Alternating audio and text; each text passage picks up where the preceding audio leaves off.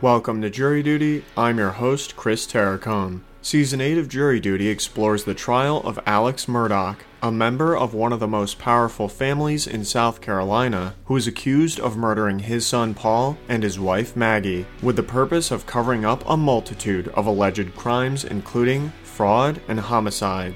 In our last episode, we concluded our review of the testimony of FBI Special Agent Matthew Wild, and began our look at the direct examination of Nathan Tootin, a close friend of Paul Murdaugh's, who is a law enforcement officer for the Walterboro, South Carolina Police Department. In this installment, we conclude our review of Mr. Tootin's testimony. That's all coming up right after the break.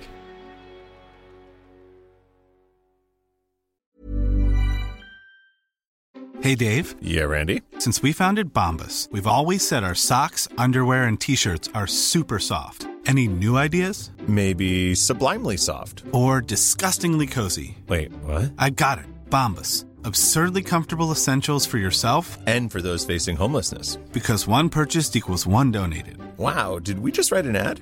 Yes. Bombas. Big comfort for everyone. Go to bombas.com/ACAST and use code ACAST for 20% off your first purchase.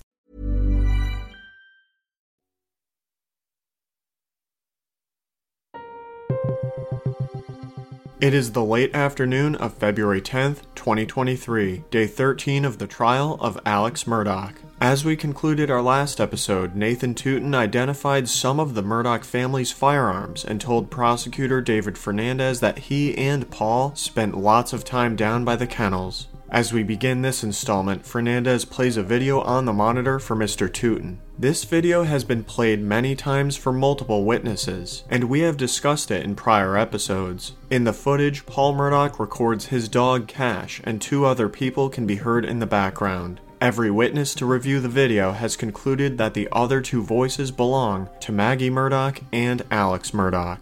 With all of those testimonies, the video has become powerful evidence placing the defendant with Paul and Maggie just before they are murdered. After the video plays, Prosecutor Fernandez continues his questioning of the witness. Did you hear voices on that video that we just played? I did. Whose voices did you hear? Paul Murdaugh's, Maggie Murdaugh's, and Elliot Murdaugh's. Could you tell where they were located in that video? Did you get a sense of where that was? Dog kennels. Okay. The kennels down at the hangar area? That's correct. We heard yelled out a name called Bubba. Are you familiar with Bubba? I am. Who's Bubba? That'd be Paul's dog. Okay. And what kind of dog is he? A yellow lab. Is he trained? Well, was he was he a house pet or a pet? At that time, yeah. Was he also trained to hunt or be a hunting dog or a bird dog? That's correct. Did Bubba have a... Well, describe Bubba. How would you describe Bubba? Hard-headed.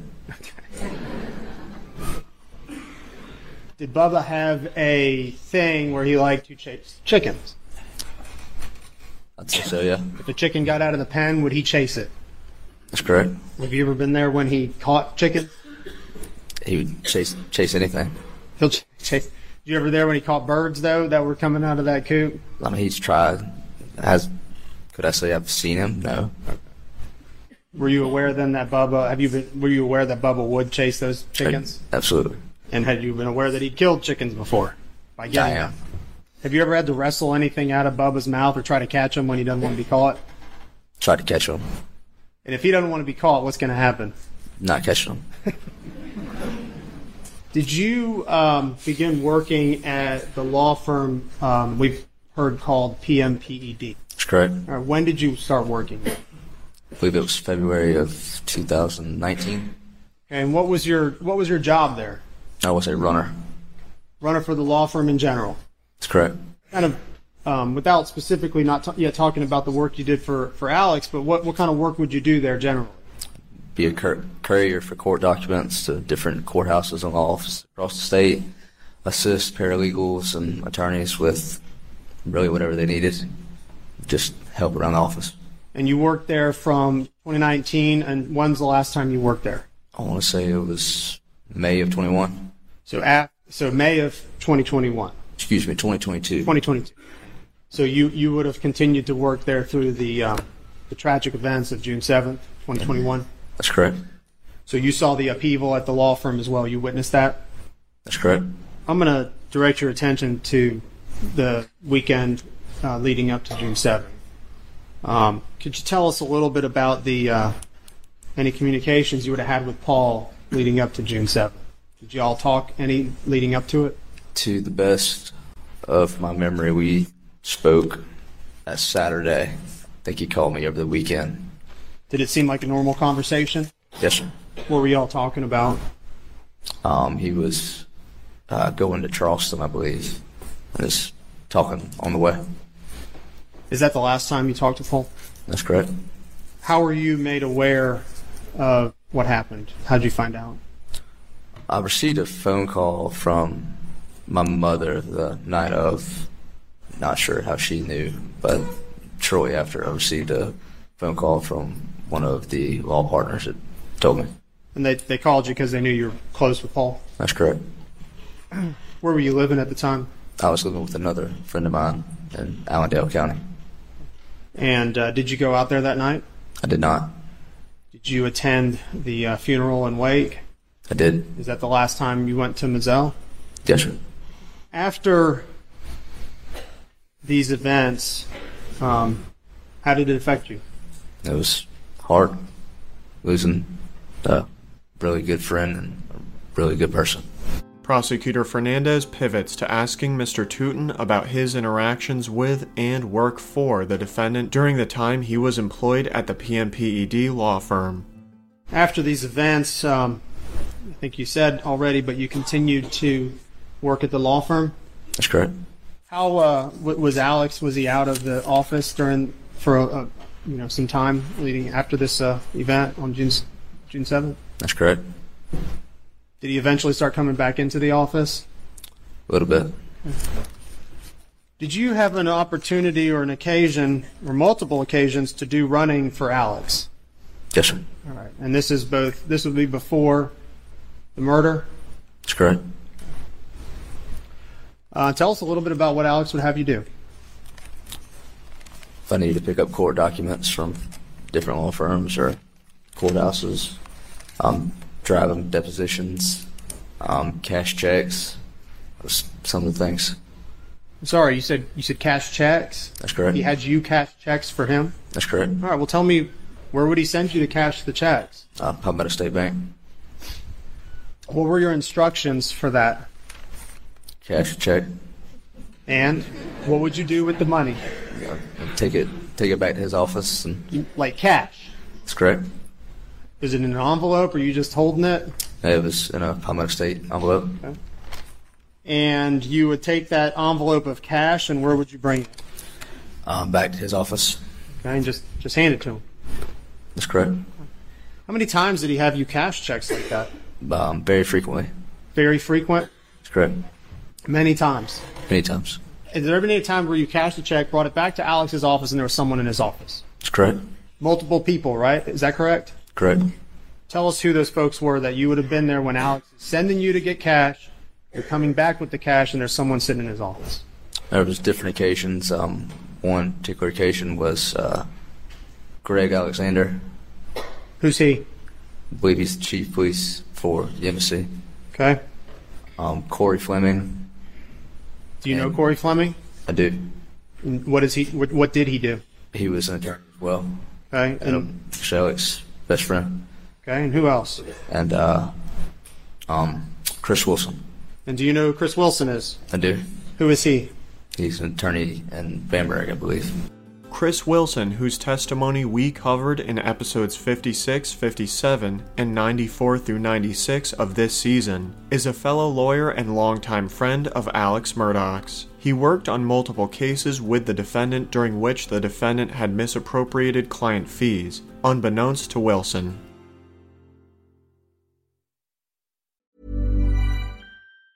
Hey, it's Ryan Reynolds, and I'm here with Keith, co-star of my upcoming film, If, only in theaters May 17th. Do you want to tell people the big news? All right, I'll do it. Sign up now and you'll get unlimited for $15 a month and 6 months of Paramount Plus Essential Plan on us. MintMobile.com/switch. Upfront payment of $45 equivalent to $15 per month. Unlimited over 40 gigabytes per month. Face lower speeds. Videos at 480p. Active Mint customers by 531.24 get 6 months of Paramount Plus Essential Plan. Auto renews after 6 months. Offer ends May 31st, 2024. Separate Paramount Plus registration required. Terms and conditions apply if rated PG.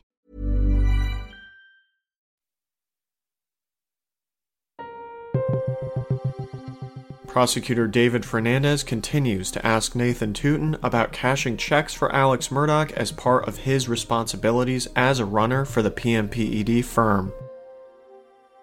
When did Alex stop asking you to cash checks? I believe it was a few weeks before the murders. So a few weeks. You've been doing this a lot, and a few weeks before the murder, he doesn't ask you to cash any more checks. That's correct. Do you know who Jeannie Seckinger is? I am. And who is she, and who was she at the time to you back in 2021 range? She was my immediate supervisor. Jeannie Seckinger was the CFO of PMPED when Alex worked at the firm. She had been investigating financial irregularities in the defendant's handling of client funds and fees in the days leading up to the murders. We covered her testimony in episodes 48 through 51 of this season, and later in episode 80. And were you ever, after the events of June 7th, were you assigned and tasked to assist her in her investigation of financial improprieties within the firm? In some ways, yes. All right. And continuing, you were assigned to assist Jeannie, and what kind of things were you doing in that capacity? We would look through different cases. She would have me get cases from probate court and go through and highlight cleared checks. If I found a discrepancy, bring it to her. Did you understand the scope and what you were looking for? Did she kind of involve you in that? Somewhat. Did you figure out kind of shortly thereafter what you were looking for, or what the reason was? I'd say so. I'm going to direct your attention to July of 2021, specifically July 4th, or July 4th time frame. You have that in your brain? I do. Did you drive Alex to the airport? I did. Tell us about that. Why did you drive him to the airport?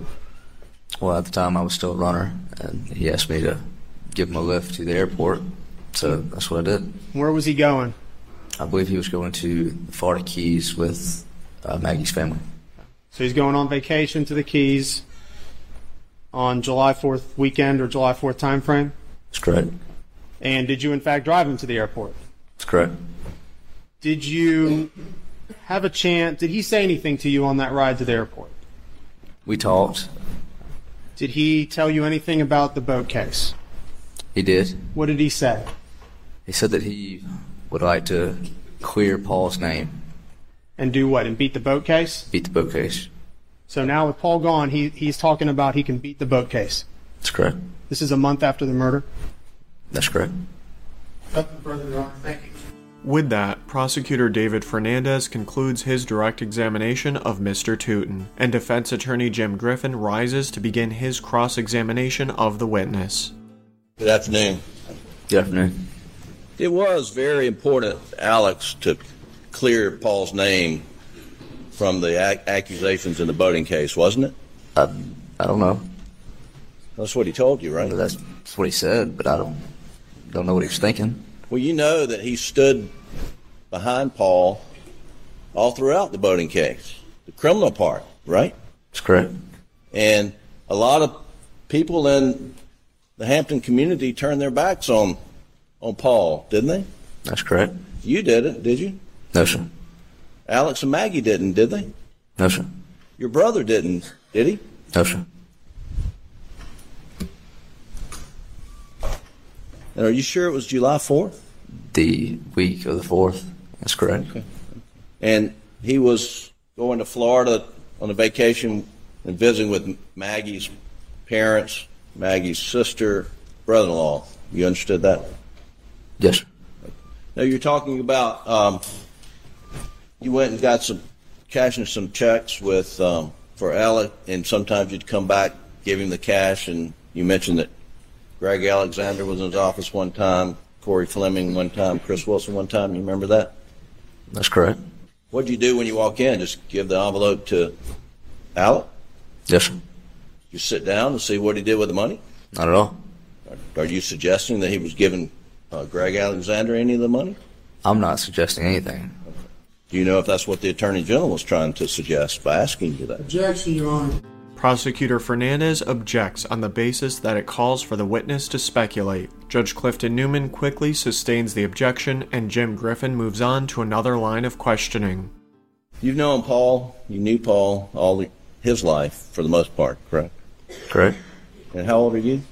23. And I think you described Alex and Maggie as kind of your second parents. That's correct. And you spent a lot of time at Moselle. You hunted with Paul. And Buster, too, I take it. That's correct.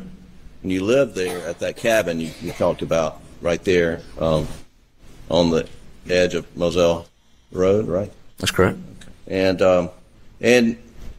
Paul's go-to guns were a .300 Blackout and the 12-gauge Benelli that you identified here in the courtroom, right?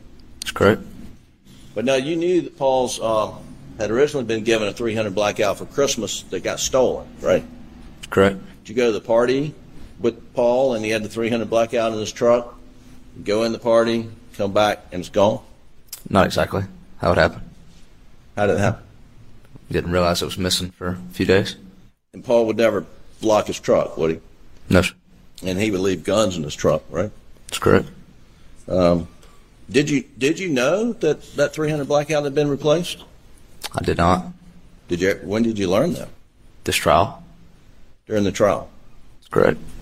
But up until the trial, you never knew that it had been replaced. No. But you'd seen Paul use .300 Blackout you identified as his go-to gun, right? That's correct. And the .300 Blackout that you identified has a thermal scope, does it not? That's correct. And whose gun did you think got stolen? Paul's or Buster's? I would assume Paul's. Were you aware that the .300 Blackout, the replacement, did not have a thermal scope? If I didn't know about the gun, then no. Okay. So, do you know whether or not this is Buster's .300 Blackout sitting here in the courtroom? That is the gun that I used at Moselle. Paul normally keep guns in his truck? Correct. .300 Blackout, 12 gauge, anything else? Sometimes some pistols, but... And there were times when Paul would clean his truck out, and then he would take the guns and leave them in the shed down there by the kennels, right? That's correct. And sometimes he would forget that he left them down there, right? That's correct. And I think you described him as being careless with leaving guns around. Is that right? I'd say so. And he'd even left guns in your truck, right? Correct. Now, Paul was a guy who liked to work with his hands outside, correct? Correct. And he loved the Moselle property. Is that right? I'd say so. And he liked to work the land with equipment and plant for game management, for duck hunting and dove hunting and things like that, right? Correct. And to do that, he wasn't always on his phone, right? I mean, he liked to work with his hands. Is that fair to say? Wouldn't say that altogether. Take several breaks while he's working with his hands. Right. And I think you've described it. He would put his phone down, and while he was doing some work, and then he'd forget where it was. He'd lose it. He'd go back and find it later. That's correct. That happened fairly regularly, didn't it? I'd say so. And you listened to the video that was played. Did you hear water running in the background? I'm not sure. What kind of work would Paul do down there by the kennels? What do you mean? I mean, would he, if Bubba or the other dog had messed in their dog run, would he clean it up? I'd say so. Okay. And if he did that, perhaps he'd put his phone down while he did that so it wouldn't get wet? I would assume so. Yeah. It's a reasonable thing to do, right? I'd say so. Okay. Now, you were close with Alex, Maggie, Paul, and Buster, that you and your brother were, right? Yes, sir.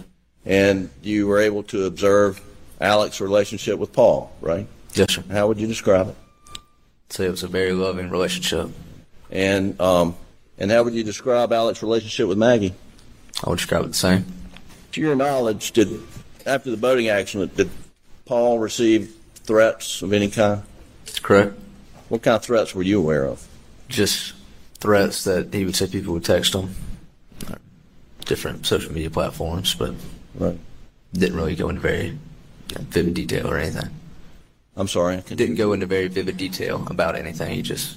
And his circle of friends got really close, tight after the boating accident, and you and your brother, I mean, he talked to you all frequently, did he not? That's correct. Okay.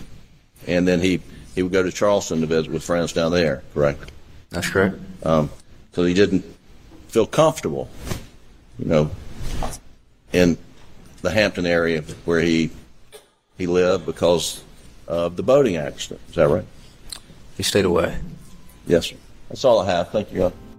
With that, Jim Griffin concludes his cross-examination of Mr. Tootin, and Prosecutor Fernandez rises for a redirect of the witness. Nathan, you were asked about threats to Paul. Did you ever know that Maggie received any threats? I was not aware of any, no. Counsel asked you a little bit about kennel area and asked if you'd heard water. Are you familiar with how generally the kennels were cleaned? Were you there when the kennels would be cleaned? Sometimes. Okay. Generally speaking, describe the kennel for me. What was actually inside of one of the kennel nuts? The kennel had a doghouse, beds in the doghouse, and just kind of like a concrete pad. And if you're going to rinse off the kennels, what would you do with the dog bed? You would put it on top of the dog house. Okay, and why was that? So it wouldn't get wet. And then, what would you just leave the dog? Would the family or if you were cleaning it, leave the dog bed up on the top of the kennel, or are they going to bring it down when the kennel, after a certain point in time? You wait for it to dry and then bring the bed. If you were down there or anyone was down there at the kennel area and it was nighttime, would you turn the lights on? Yes, sir. Are there sufficient lights out there to make it a fairly well lit area if all the lights are on? I'd say so. If you're at the main house and the lights are on down at the kennels, can you see that area from the house? Yes. Would it be very visible to you to see that there's lights on down there? Yes. Are there fans in the kennel area? There are. Would the fans be left on generally for the dogs? Generally. And again, if anyone was down there working, would the lights be turned on? Yes, sir. That's it. No further questions. After conferring with lead prosecutor Creighton Waters, David Fernandez reconsiders and asks one more question. The counsel asked you a question about Paul's phone usage. I think he said Paul uses his hands and what he would do with his phone. Do you recall if Paul did have to use his phone, would he put it in any of his pockets? If he was working outside in that capacity, the pocket he would put it in would be his back pocket. And that was the common thing he would do almost nearly every time? That's correct. Nothing further. Thank you, Your Honor. With that, Nathan Tootin steps down from the witness stand. Judge Newman adjourns Day 13 of the trial of Alex Murdaugh, and we bring to a close this episode of Jury Duty. Please join us on our next installment as we begin our look at Day 14 of the trial, with our review of the testimonies of SLED agents Ryan Kelly and Rachel Wen. Also check out the Crime Story podcast Night Raid, wherever you get your podcasts. And if you would like to listen to these episodes early and ad-free, head over to our Jury Duty Crime Story Patreon page.